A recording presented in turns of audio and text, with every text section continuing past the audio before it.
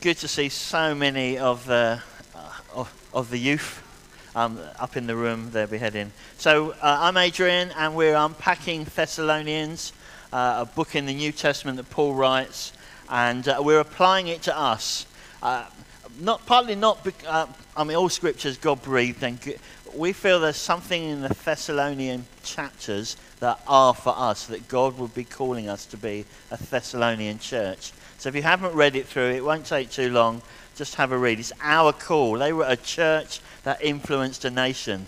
The letter to Thessalonians was written by Paul, Silas, and Timothy. There was an apostle, prophet, and a pastor. There was something that impacted the region. It started with a dream. And so I want to pray for God's anointing on us this morning. He's been with us. I pray that you will bring freedom to our hearts, Jesus.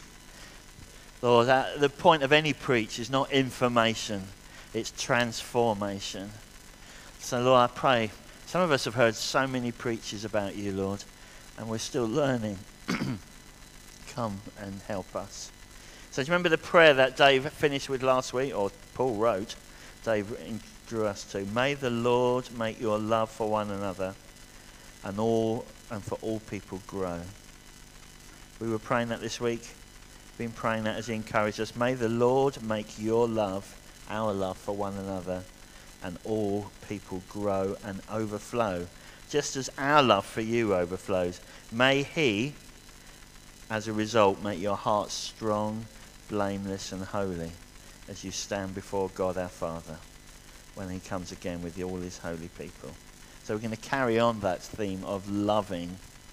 How do we overflow with love? And the question I want to ask us is, how do we please God? Do you know we can please God? He is pleased. If we are a follower, a disciple, he is pleased with us in the sense of our position. We don't need to earn something. We're in his family, but we can still please him. Just as any of us, if you have kids, you're in the family, so that's not in doubt, but you can please your father and mother. So how do we please God? How do you and I please God? Have you ever thought about, how do I please him? Not, as we say, to win favour and righteousness, because that's a gift, but we can still please him. So while we think, let's read from chapter 4 of Thessalonians. Finally, people that are reading it thinking, okay, Paul's coming to the end. Is this like one of his finalies, like on my last few points? Finally, dear brothers and sisters, we urge you in the name of the Lord Jesus to live in a way that pleases God, as we've taught you. Okay, so I can live in a way that pleases him and presumably in a way that doesn't please him. You live this way already. Aren't we good, Thessalonians? And we encourage you to do even more, for you remember that you remember what we taught you by the authority of the Lord Jesus. God's will is for you to be holy. Stay away from all sexual sin. Then each of you will control his own body and live in holiness and honour, not in lustful passion like the pagans who don't know God and his ways.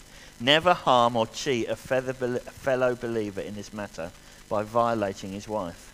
For the Lord avenges all such sins, as we've solemnly warned you before. God has called us to live holy lives, not impure. Therefore, anyone who refuses to live by these rules is not disobeying human teaching, but is rejecting God, who gives his Holy Spirit to you. We don't need to write to you about the importance of loving each other, for God himself has taught you to love one another. Indeed, you already show your love for all the believers throughout Macedonia, that's Greece. Even so, dear brothers and sisters, we urge you to love them even more. Make it your goal to live a quiet life. Mind your own business, or minding your own business, and working with your hands, just as we instructed you before. Then people who are not believers will respect the way you live, and you'll not need to depend on others. Whew, thanks, Paul. He gives us quite a meaty chunks there, so I encourage you to read it through. We're not going to be able to touch all of it. We might mention the sex word coming up, just a little notice. But there are some challenges in there, aren't there? So, how do we please God? First of all, we please God by the way we love. So how does he start?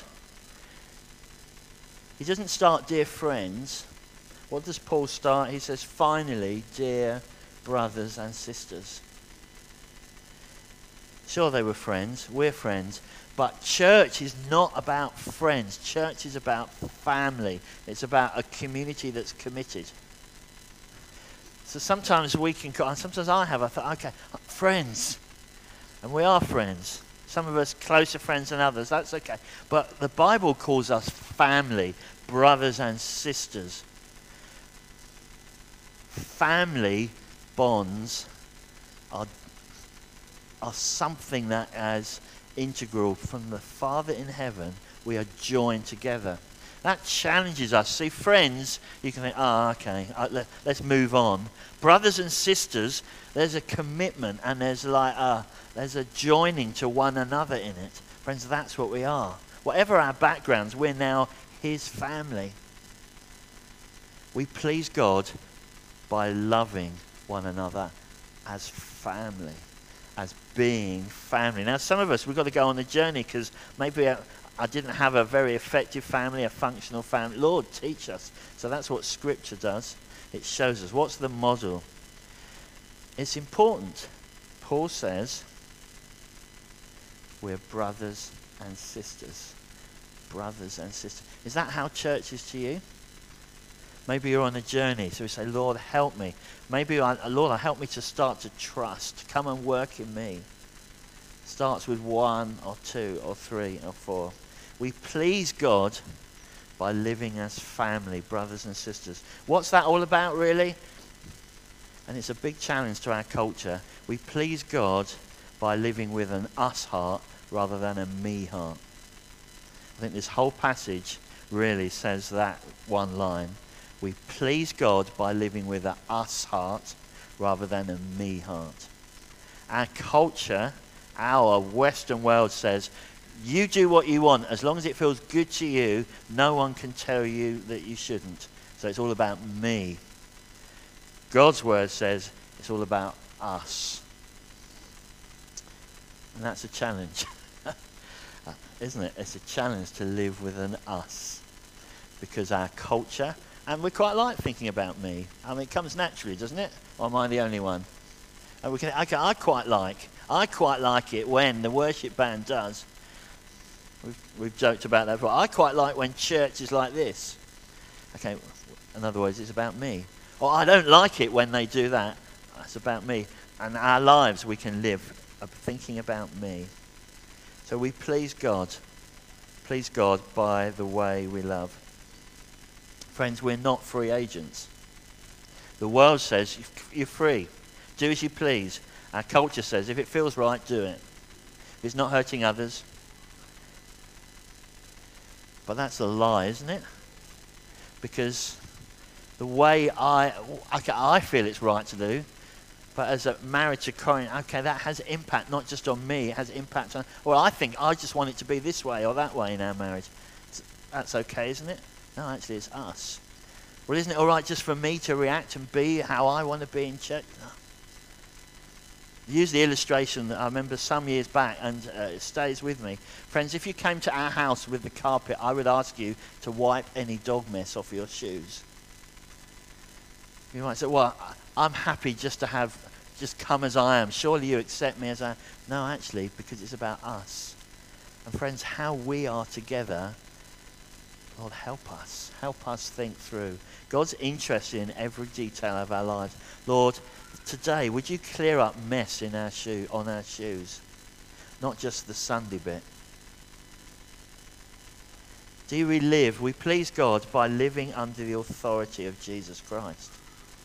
Paul says this, you live this way already, and we encourage you to do it even more, for you remember what we taught you by the authority of the Lord Jesus.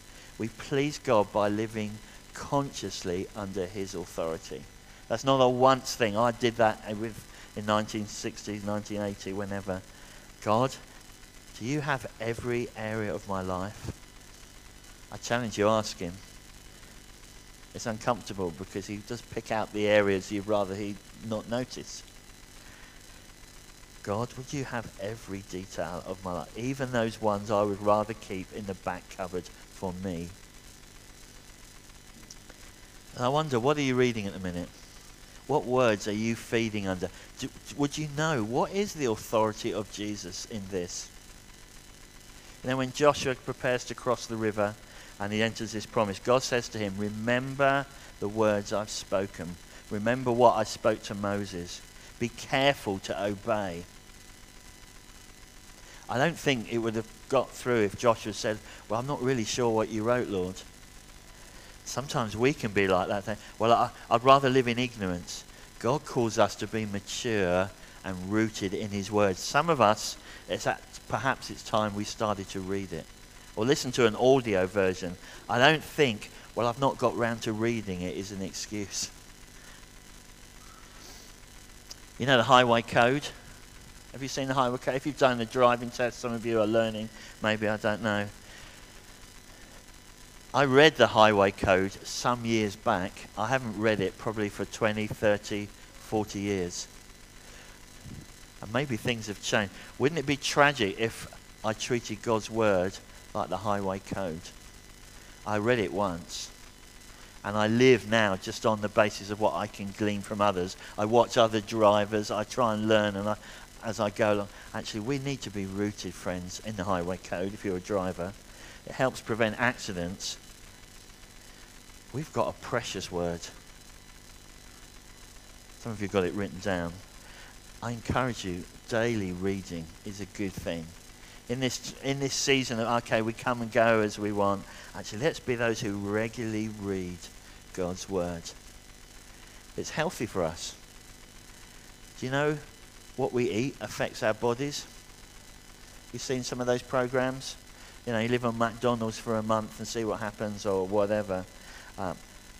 We know it works for our bodies. You know, it also works for our spirit. What we eat affects us. What we eat with our eyes affects us. There's something about regular eating rather than eat once a week and eat enough in a meal to last. There's something about a daily healthy diet that mixes it all together over a week. There's something about healthy diet in God's word, the authority of Jesus to us. Not just a binge on a Sunday, but okay, Lord help me, just a little nibble. Okay, I'm going to read a couple of verses each day or something. This book, it's full, do you know, it's full of poetry and narrative. I like some of those bits. It's some of the teaching and letters, and it's full of some prophecy, and it's full of bits. I think I haven't a clue what's going on here, God. But it edifies us and it teaches us about God, and it lifts our eyes from me to us and him. So let's bring all of our bits to him. So here we go. Here's what Paul says. Interestingly, out of living for him, loving one another, he now picks on this. God's will is for you to be holy. Stay away from all sexual sin. Stay away, he says. Then each of you control his own body and live in holiness and honor, not in lustful passion like the pagans who don't know God and his ways. Friends, how we treat our body overflows from the value that we see it has and our sense of worth. Do you know that? We often treat our bodies out of our sense of worth for it. We consider it worthless or of poor value. We fill it with stuff. We do stuff. We carry it in places. We end up trashing our bodies. How we treat our body overflows from a sense of how God sees our body. Paul says, live with a sense of worth. Live with holiness and honor. Why? Because the Holy Spirit lives in me. I think that's both external and internal. So you and I are a vessel filled with the Holy Spirit. What we put in matters. We're a clay jar, Paul says. What we put in the clay jar matters. Again, it's about how we relate to others. So Paul picks on this one, this sexual sin. He's writing here basically about sex in its wrong shape, in the way that it wasn't designed. Stay away from sexual sin, he says. Why? Because at the root of sexual sin is it's all about me. It's all about me. It's not about us. It's all about lustful passion, getting what you want, not loving sacrifice. And that's what God intended sex to be. See, many of these believers, they've been saved out of a Greek culture. Okay, understand Greek and Roman culture of that time. Promiscuity and worship and sex, they were all mixed together in your worship of this God or that God. Now you've got the whole church full of believers that have been saved out of that background. So they've got to learn a new mindset. Okay, what do I do with my... Can't I just please myself? Isn't that the way we be? Paul says, no, stay away from it. I wonder what he'd say to us. I think he'd say the same thing. Stay away. Stay away from it. Don't dabble on the edges. Each of you control his own body. Friends, how's your control going? How's the controlling of your body? Live in holiness and honor. Lord, this is a vessel filled with you. Help me carry it, use it. I bring it as a living sacrifice. What Paul is saying is, avoid harming or cheating a fellow believer. I mean, how shocking that he writes. Not in lustful passions like the pagans. Never cheat or harm a fellow believer by violating his wife. See, the mindset, the depravity of the pagans, they'd come into the church, was such that it was about objectifying. He's saying, don't objectify women, violating another man's wife. For the Lord avenges. Think, yikes, this is the New Testament. The Lord avenges such sins. Why does he avenge that sin? Why does Paul say the Lord avenges? I mean, aren't there other ones? I'm sure there are. Because when we bring the sin of lust into the church family, it's an us thing. It's like bringing the dog muck on our feet into the family. We're violating other men and women, other wives. I'm sure it would be the same for husbands. We're bringing in the world's values into the church. And friends, we're members of one another. What you do in private affects me. Because we belong to each other. Do you know the verses? We talk about we belong, we're members of one another. Friends, that's not just at 10:30 to 12:30 on a Sunday.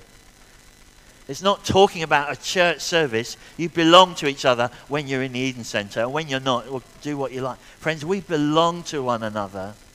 Just the same as whether Corinne and I, if you're a visitor, Corinne's my wife, just the same, whether she's at school or at work, whether we're in the same room, the same bed, or we're miles apart, we belong to each other. What I do brings into our marriage. Whether Corinne is with me or not, what we do brings into our body, brings into this body. Friends, avoid sexual sin. God avenges. Why? Because it's bringing muck into a relationship that he says, you are my body. You're my bride.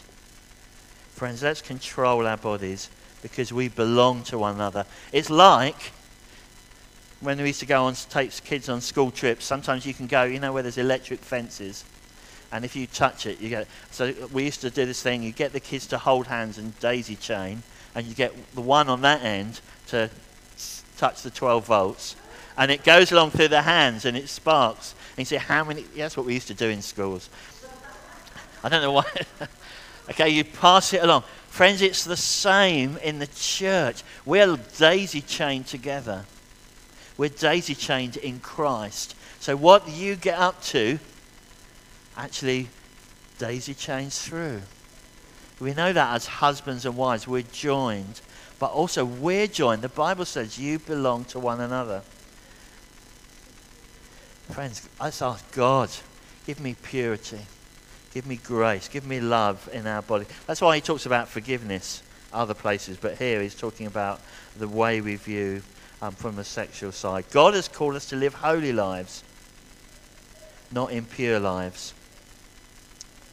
So here's the thing, I think. Why do we live holy lives?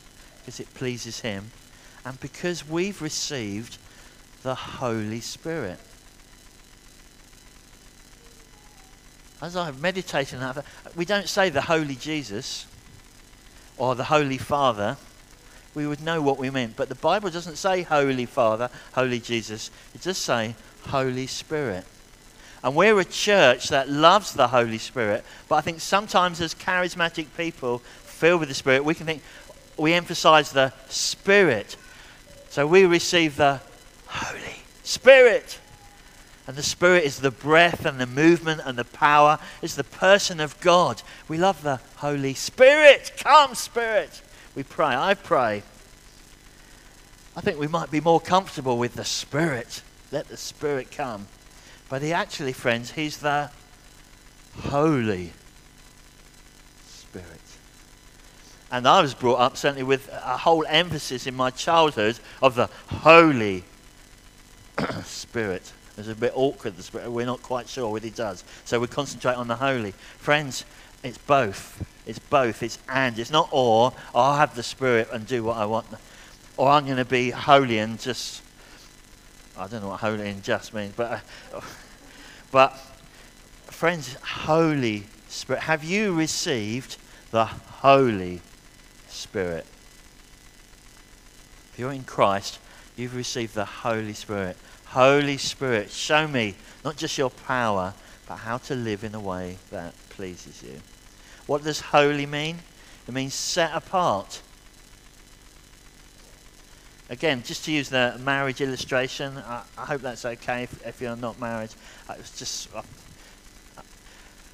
so I live my life in a sense of holy towards Corinne. I've set her apart. I talk and be and do with her in a way that is set apart from anyone else on the planet. Being holy towards God is that I do and be towards him. There's a primacy of me towards Corinne that even if any of the others called, if she called, I would attend to her. There's a primacy in holiness to God that God, you get first dibs. You get first dibs in everything. I check with you. I please you first. And if it passes that, then we proceed to go and collect £200. We honour God first. That's what holiness is. It's not doing certain things and not certain things. So I was brought up, don't go to pubs, because maybe pubs might be not holy. That's what I remember sort of from childhood. Okay, not doing certain things. Maybe you don't play football on a Sunday. There's certain things. That doesn't make you holy. That's a way of behaving, sure, but it doesn't make you holy. Is a devoted to God. So Jesus could hang out with prostitutes and tax collectors, those who are right on the fringe, the dirty ones, and still be holy. So Jesus was in the pubs and the clubs. Because the Holy Spirit is what makes us holy, not what we do. So friends, we please him by loving. We please him by the way we live. We please him by the way we use our bodies, honouring other men and women in the church. We please him by living aware that we are people of the Holy Spirit. We please him by loving one another as he's taught us. He says, we don't need to write to you about the importance of loving each other. God has taught you to love one another. So we please God by following what we taught. And let me finish these verses here. Make it your goal to live a quiet life. Mind your own business. Working with your hands. How's it going? How's your minding your own business? I was thinking, in these days of social media, what do you post?